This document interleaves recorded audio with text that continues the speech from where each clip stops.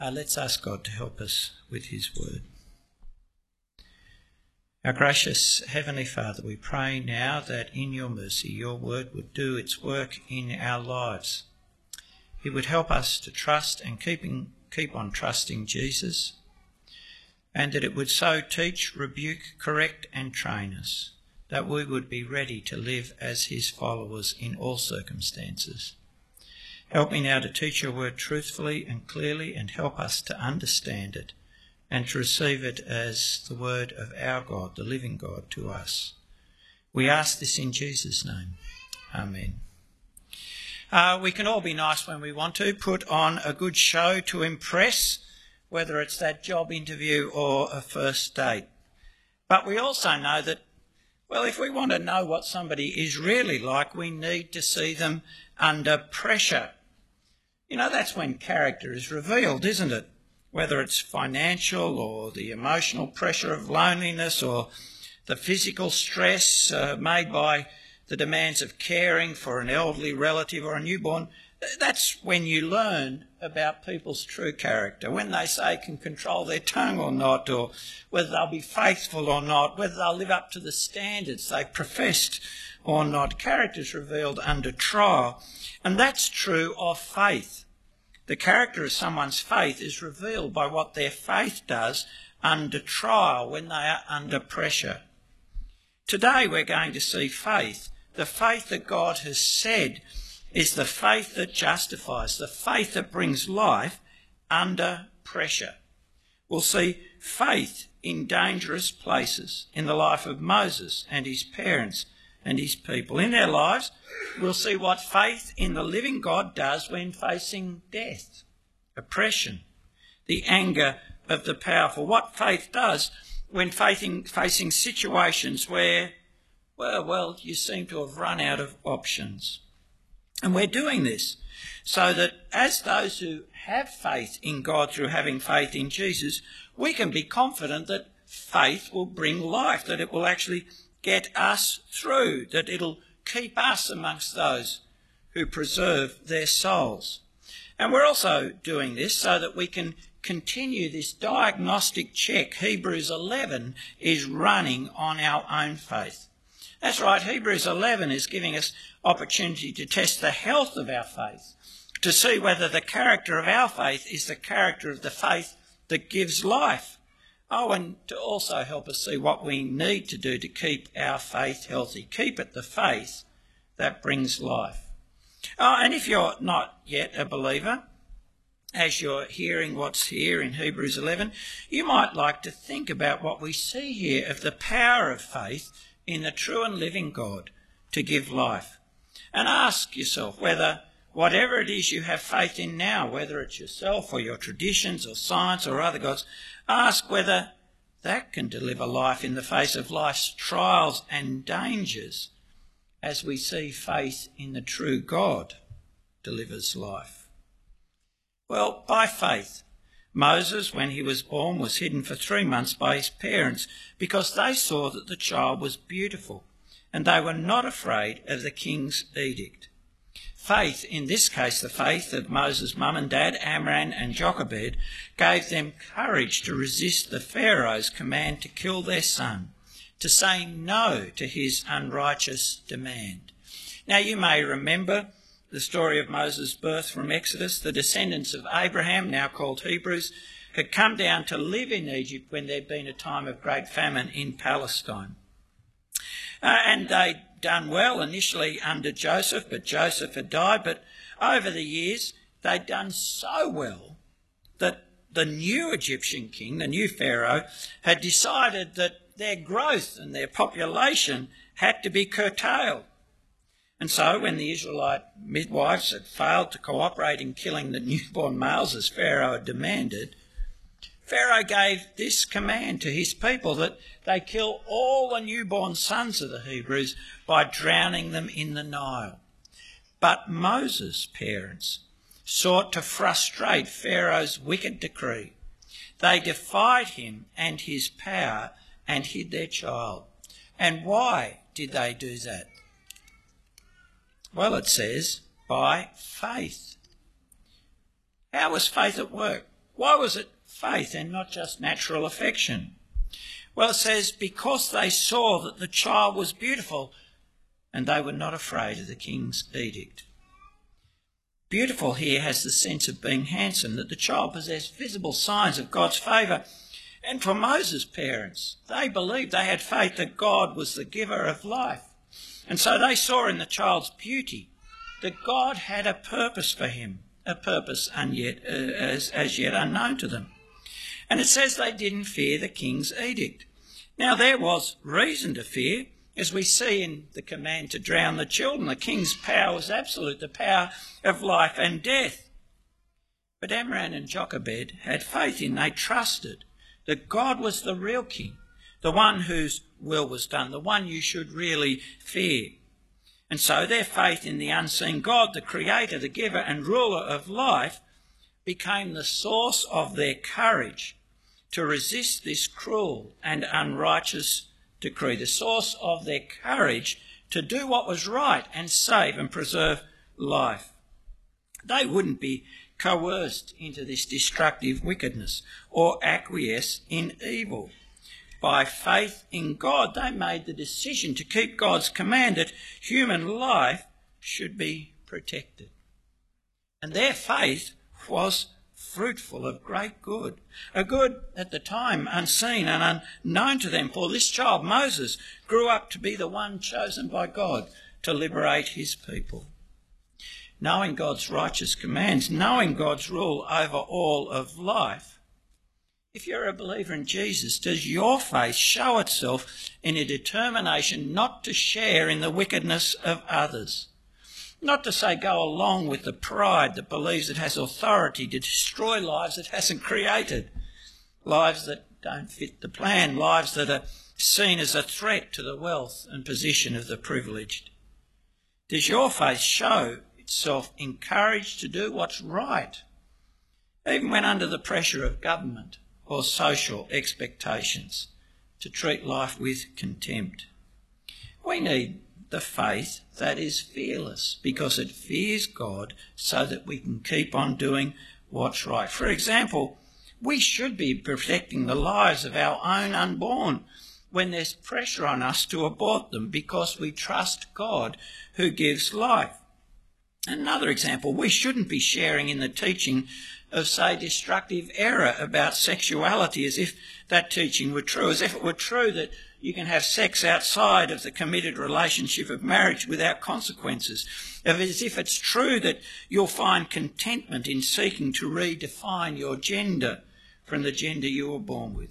We shouldn't share in the teaching of that destructive error, because we trust the God who is the Lord and giver of life. And we shouldn't fear if doing right threatens our work or finances, because we know that God is the Lord of heaven and earth. He is the source of all our good. So if you're a believer in Jesus, do you have the faith that gives you the courage to say no, to not conform to unrighteous commands? But there's more to learn from the faith of Moses and the story of Moses. By faith, our author says, Moses said no to worldly privilege and pleasure, the worldly privilege and pleasure that would have stopped him from being one of God's people. By faith, Moses, when he was grown up, refused to be called the son of Pharaoh's daughter, choosing rather to be mistreated with the people of God than to enjoy the fleeting pleasures of sin. He considered the reproach of Christ greater wealth than the treasures of Egypt, for he was looking to the reward. In Exodus, the story of Moses goes on to relate how at the end of that 3 months, Moses' parents could no longer hide him at home, and so they made for him a watertight basket, put Moses in it, placed him among the reeds by the riverbank, and one day that basket was discovered by a daughter of Pharaoh, and eventually she took him home to be brought up as her own son. Now in her household, Moses had access to all the education, the wealth, the privileges of the royal family of Egypt. And he was well connected. And the path to a life of respectable responsibility and satisfying leisure was open to him. While meanwhile, his fellow Hebrews, were condemned to be slave labour on Pharaoh's building projects, a despised, oppressed and abused people. Yet it says Moses turned his back on his connection to power and privilege, turned his back on his life of ease to identify with the Hebrews, the people of God. Our author knows that because in Exodus 2 it's recounted that Moses, seeing one of his kinsmen, a fellow Hebrew, being abused, killed the abuser. Now that impulsive intervention was just the expression, not the cause, of Moses' determination to identify with his people, an expression of an attitude that was already settled in his mind and had come to be by faith. He'd already rejected the privilege, refusing to be called a son of Pharaoh's daughter.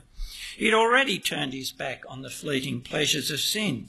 He had chosen to share in the mistreatment of the people of God. Now think of the cost to Moses of that decision. Loss of connection with the powerful.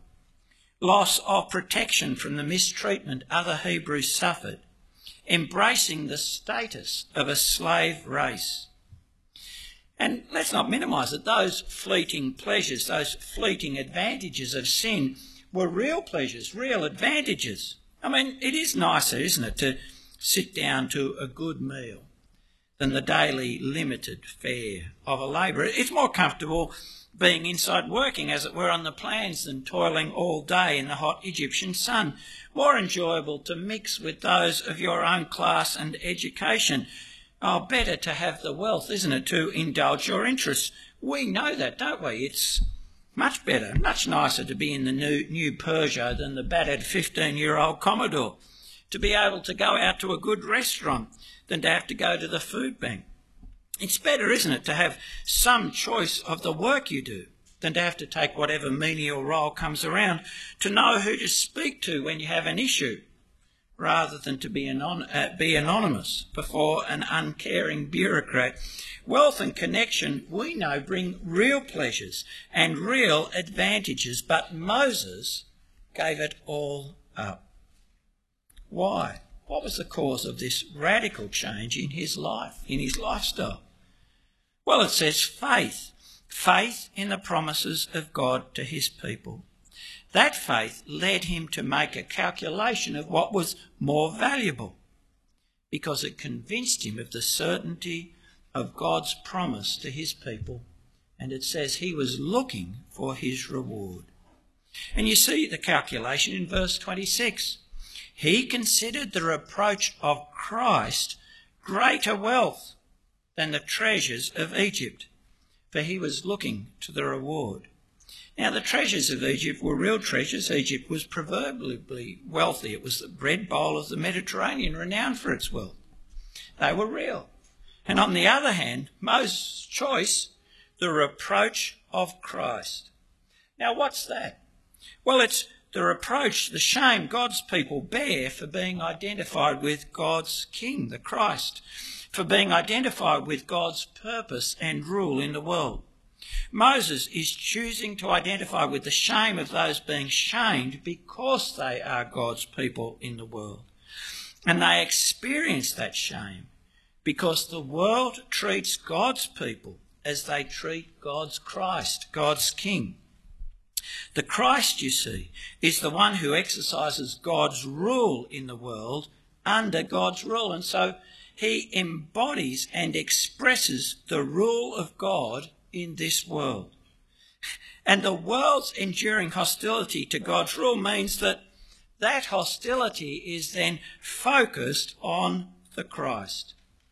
And God's people, those who acknowledge that rule and live under it by confessing that Jesus is the Christ, endure that reproach by their association with him. But why, when speaking of Moses' experience, is the reproach of God's people described in this way, reproach of Christ?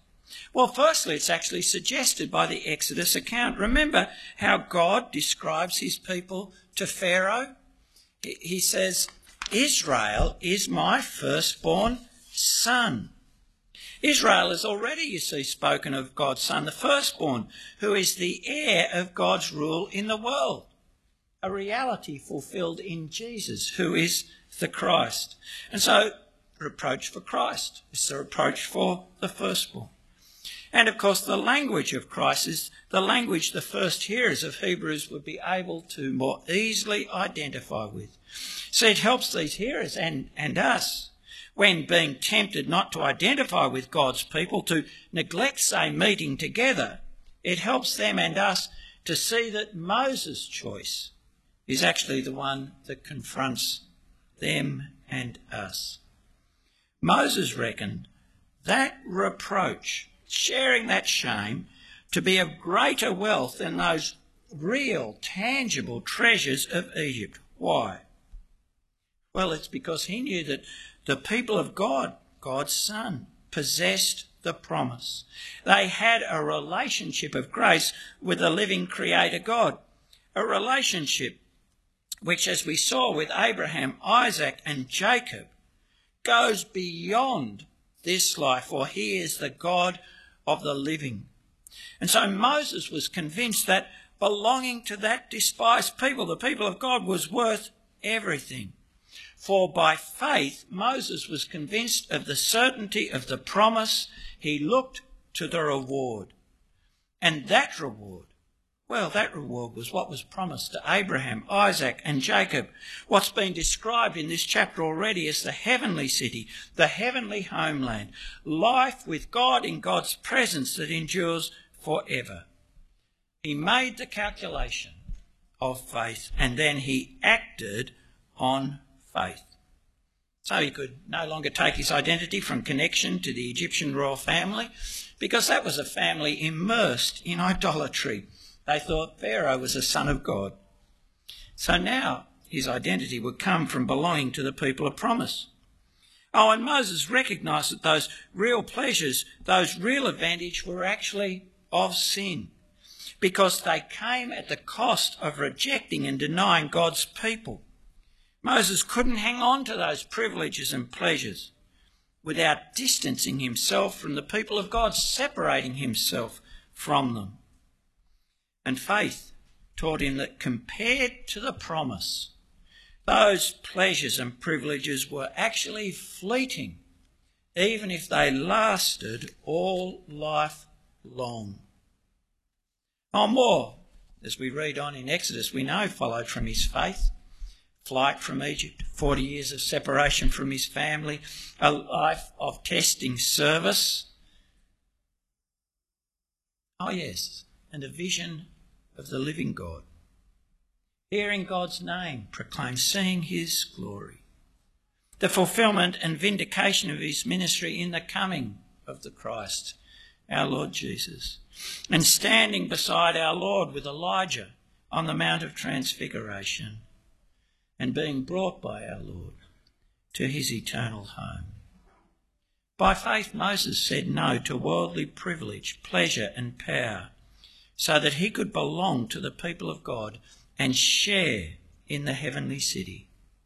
That was the calculation the first hearers had to make as well, wasn't it, as they bore the reproach of Christ that we heard about in chapter 10, abuse, imprisonment, loss of property. And to reckon reproach for Christ worth more than all is actually a calculation that every follower of Jesus must make and persevere in. You see, followers of Jesus are reckoned to make that valuation that he is worth more than everything from the beginning, called to leave all to follow Jesus, to count everything, as Paul says, as loss, for the surpassing worth of knowing him.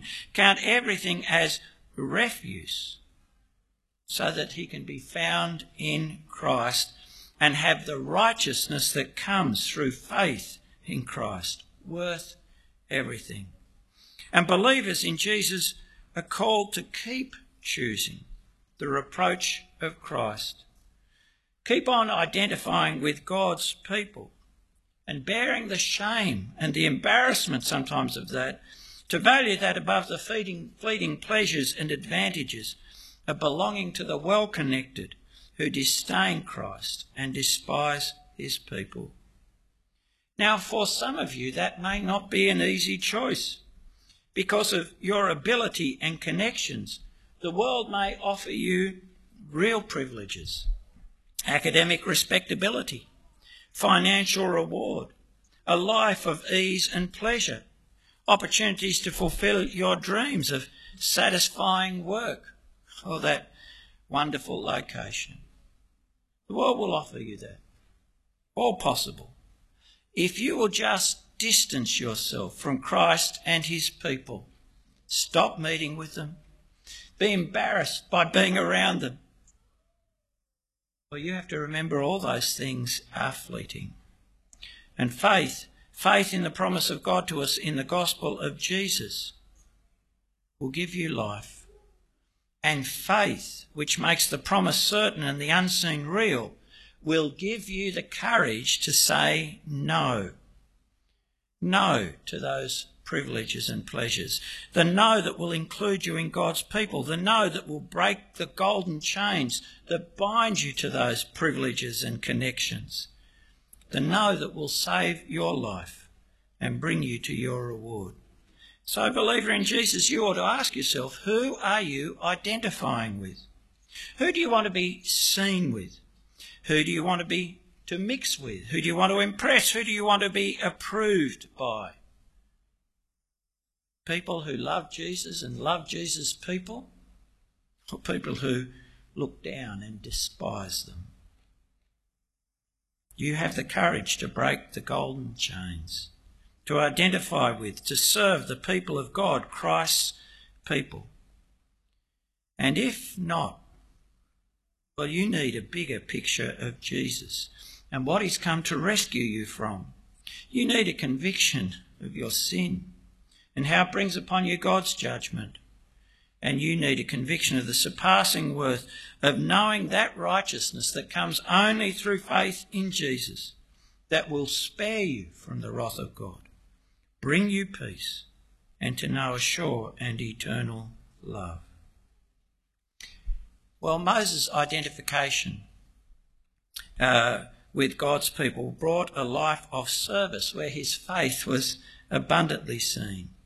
But our author now focuses on another incident. By faith, he, Moses, left Egypt, not being afraid of the anger of the king, for he endured as seeing him who is invisible.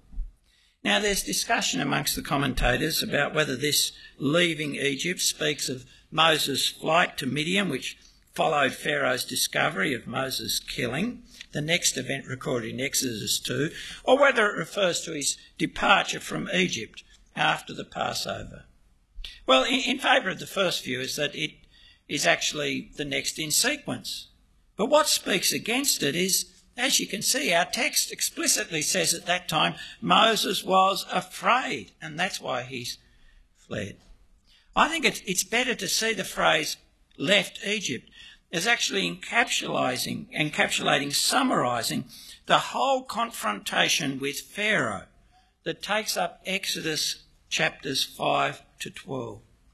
You see, those chapters are all about Moses being able to leave Egypt, to go to Sinai with God's people. Chapter 5 starts with Moses telling Pharaoh that he must let the people go. And in chapter 12 we have that final departure. Now that long confrontation is what it took for Moses and the people of God to leave Egypt. And that was a tough gig, facing Pharaoh and his court, surrounded by his advisors, his wealth, his power on display, and yes, feeling Pharaoh's contempt and resistance, his hostility and anger. They were driven from his presence. But Moses persevered. He kept obeying God, confronting Pharaoh repeatedly with the word of God that demanded Pharaoh humble himself and let God's people go. And in that, he persevered. He endured, not afraid, because he lived as someone who was seeing him who is invisible. Faith, which is the conviction of things not seen, the reality of the conviction of the reality of the unseen God, teaches us who to fear and who not to fear. Faith in Jesus teaches us not to fear men, but to live in respectful fear of the true and living God. But of course, verse 27 is saying a bit more. Living as seeing the one who is invisible meant Moses knew God was with him by faith. That by faith he was, in a sense, in his presence, in the presence of the great king. And so he didn't need to fear any human, including Pharaoh, and could keep on with the task God had given him. And so, believer in Jesus, do you act as seeing him who is invisible? That is, act knowing the truth of the promise Jesus has made to us all, to every believer. I am with you always. Do you act now by faith, knowing that you are in the presence always of the true King who has all authority, and so that you can keep on without fear in the task that King Jesus has given you? Like Moses, for some of you, and maybe at times all of you, that task will include bringing the gospel of God to others. The gospel that calls on us all to humble ourselves and acknowledge that the true King Jesus rules. The gospel, which may at times generate anger and hostility.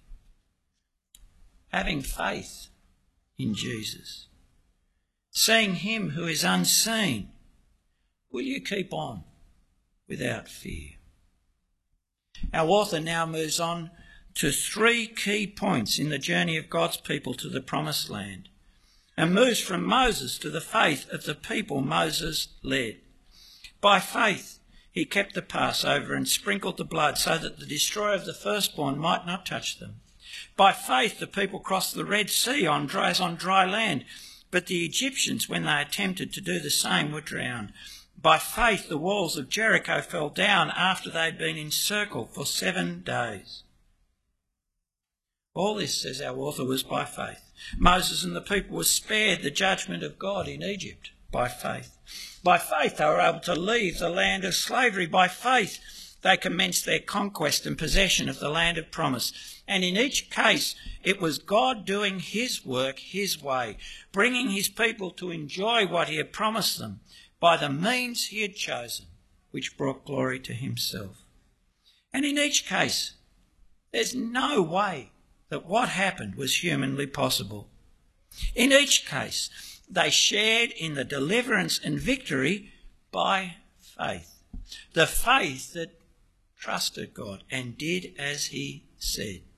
So, for example, in the Passover that Moses kept, the people were spared from judgment by the blood of a sacrificial animal, a ritual killing and manipulation of the blood. They had life by listening to the deliverer God had appointed, relying on the sacrifice God had given, obeying the instructions of God.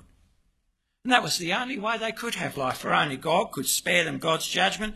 And even if the means seemed kind of strange,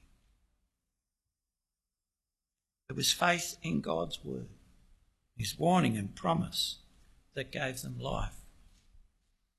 Oh, that life can come only from faith in God's word, believing in him and doing what he said through his appointed leader.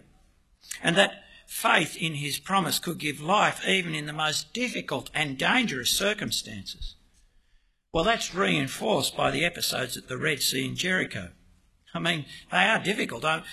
And again, strange. I mean, would you plan an escape route for hundreds of thousands of people that left you nowhere to go, stranded on the shore of an impassable body of water without a boat? It's worse than being up the proverbial creek, isn't it? And there's a real risk of drowning there, as the fate of Pharaoh's troops showed. Drowning or death at Pharaoh's hand. Would you wage a military campaign by having your troops walk around in a circle with the music on? Strange. And these were times of peril. Peril from a determined enemy. The peril of drowning, the peril of defeat, the peril of not being able to occupy the promised land. Oh, and these were times when the evidence of their eyes actually said to them that God's way made no sense. and they would fail and suffer. But having been spared judgment by faith, faith did deliver them from the land of slavery, and faith did bring them to occupy the land of promise. You see, faith knows God will do what he has promised and accepts, embraces his way. It puts the blood on the lintel, walks between the walls of water, walks around the city walls, trusts in a crucified Saviour. That's right. We face peril like the first Israelites and like the first hearers of Hebrews. The peril of judgment. Yet faith keeps on embracing God's provision to spare his people from judgment. That provision is not something we would have thought of or chosen. It's not something that makes sense to the wise and powerful of our world who trust in themselves. That provision is the blood of Jesus, his sacrifice of himself for our sins. But that cleanses us and brings us into God's presence, perfects us forever, and faith holds on to God's provision. Oh, and like those first Israelites, we can often feel ourselves, as it were, overtaken by our enemies, caught like them between death and being overcome. That's right, isn't it? Sometimes we can feel our struggle with the world and the flesh. Well, it has left us in a place where there's no way out, no chance not to sin. Feel that we cannot live, say, except by giving in to that desire. It's so strong, or that we have to walk out on our commitment because our pain is so great, or we should let rip with our anger because it's the only way to relieve the pressure. Times where we know Christ's commands, but actually say our circumstances make an exception of us. In those times we have to remember that actually it is following God's instruction, which is the way to life. He'll never leave us, he says, without a way of escape. And he tells us his way: to flee youthful passions, to put to death, say, what is earthly in us: sexual immorality, impurity, covetousness. To be completely determined to make a break with sin, to listen to our Lord as he says, if your right hand causes you to sin, chop it off. To make that determined and complete break that says sinning is not an option. Because in trusting Jesus, we have learnt that it is as we die to ourselves that God raises us to life, and he will keep and provide a way for us to live as his people. Oh yeah, and sometimes we can be puzzled, can't we, about how we're going to come into possession of what God has promised us, come to possess that godly life, that character, which as followers of Jesus we long for. We just feel, even if we're doing what God says, praying for help and change, confessing and repenting of our failure to live God's way, we can feel that even though we're doing those things, we are making no progress. Well, remember then, the blokes walking around the city would have not felt like they were making progress. In fact, if their gear was chafing them a little, they would have probably resented it and felt stupid. Yet, God knew what he was doing in giving them the instructions he gave them. And God knows what he is doing in giving you the instruction he does, calling you to daily die to yourself, daily to put on Christ, daily to give yourself to the work of his Spirit in you.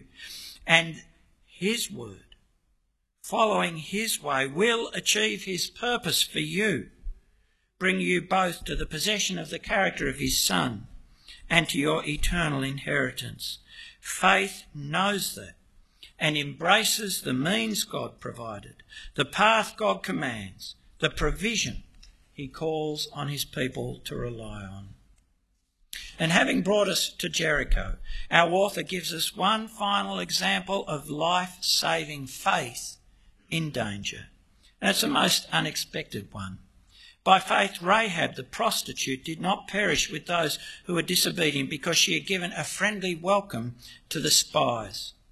There's Rahab, a woman in what's mainly a list of men, a foreigner in what's mainly a list of Jews, and a prostitute. Yet Rahab shows above all the power of faith to save, to give life. You see, she lived among the disobedient, gross idolaters whose sexual immorality, offering of children to Molech to be killed, whose witchcraft was condemned by God. And she had shared the life of the disobedient idolaters. Yet she did not perish with the disobedient. By faith in God, a faith witnessed by her welcome of the spies, she lived. Did you hear what she believed? I know, she says, I know that the Lord has given you the land. Oh, and then verse 11, the Lord your God, he is God in the heavens above and on the earth beneath. She had come to believe that their God was the only God who ruled over all and who always kept his word. And it was her faith, not her knowledge, that distinguished her from her neighbours. Did you see that? Verse 10, they all knew. We have heard how the Lord dried up the water of the Red Sea. Oh, we have heard, verse 11. They had heard of God's greatness and his commitment to his people, yet Rahab alone confessed the God of Israel as the ruler of heaven and earth, who would fulfil his promise to them, and Rahab alone acted. She had faith in his rule, in keeping his word to his people. And see what her faith prompted her to do, gave her conviction to do. She took urgent, decisive action in welcoming and hiding the spies. She, in a sense, hadn't been seeking, but when the opportunity came, by faith she grasped it, breaking with old loyalties, separating herself from her past idolatries because she knew everything was worth life. She had conviction of the unseen, of the greatness of God, knew the certainty of God's promise to give the land to his people. And so by faith, not by her righteousness or goodness, Rahab the prostitute saved herself and her family from God's judgment on the disobedient. Now you might be sitting here this morning and you might know stuff. You might know the certainty of death. You might know that it won't go well for you in the judgment when you appear before the just God. You might know the hope of Christians. You might even entertain in your mind the thought that God has raised Jesus from the dead, but knowing is not enough. You have to act. Don't be like Rahab's neighbours. They knew, they didn't act, they perished. Rahab seized the opportunity when it came to her and lived. So you should seize the opportunity.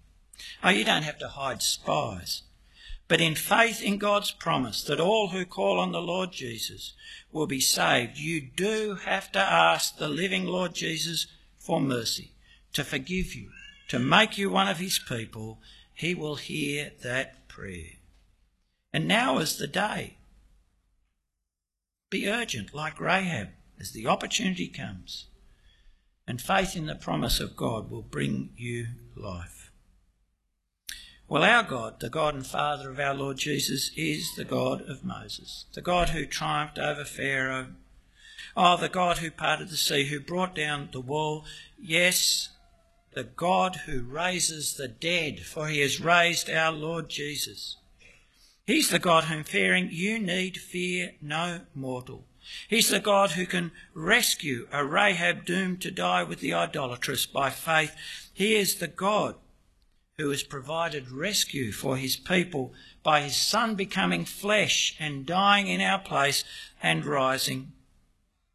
He is the God whose instructions, faithfully followed, will bring you out of slavery to sin and death, to live forever. He's the Lord of heaven and earth. Show your faith by having the courage to do what he says is right. Turning to his Son Jesus, trusting him, giving up all for him, not fearing other people, their opinion and power, because you have faith. And by faith you see him who is invisible. You live conscious of his present reality. Show your faith by thinking it is worth all to be one of his people, giving up the pleasure and the privilege that would keep you apart from them. Show your faith, because that faith has convicted you that he rewards all those who seek him, that he has given us a promise of life to his people, and he will keep it. And yes, show your faith by having the courage to keep on relying on his provision, the blood of Jesus, to spare you from judgment. Show your faith by persevering in trusting Jesus to bring you forgiveness, even for your faltering faith when you know you have failed. By faith, be bold to do what's right, keep trusting Jesus, and persevere to life. Let's pray. Our gracious Heavenly Father, we pray in your great mercy that you would work this faith in our hearts, the faith that has the courage to do what is right, the faith that reckons to be amongst Jesus' despised people, to bear shame for Jesus, is worth more than any worldly privilege or power. The faith that listens to you and heeds your instructions and knows your provision to bring us to life. The faith that has the courage to be faithful in speaking the truth to a world that may not want to hear it. Gracious Father, give us this faith that saves. In Jesus' name, amen.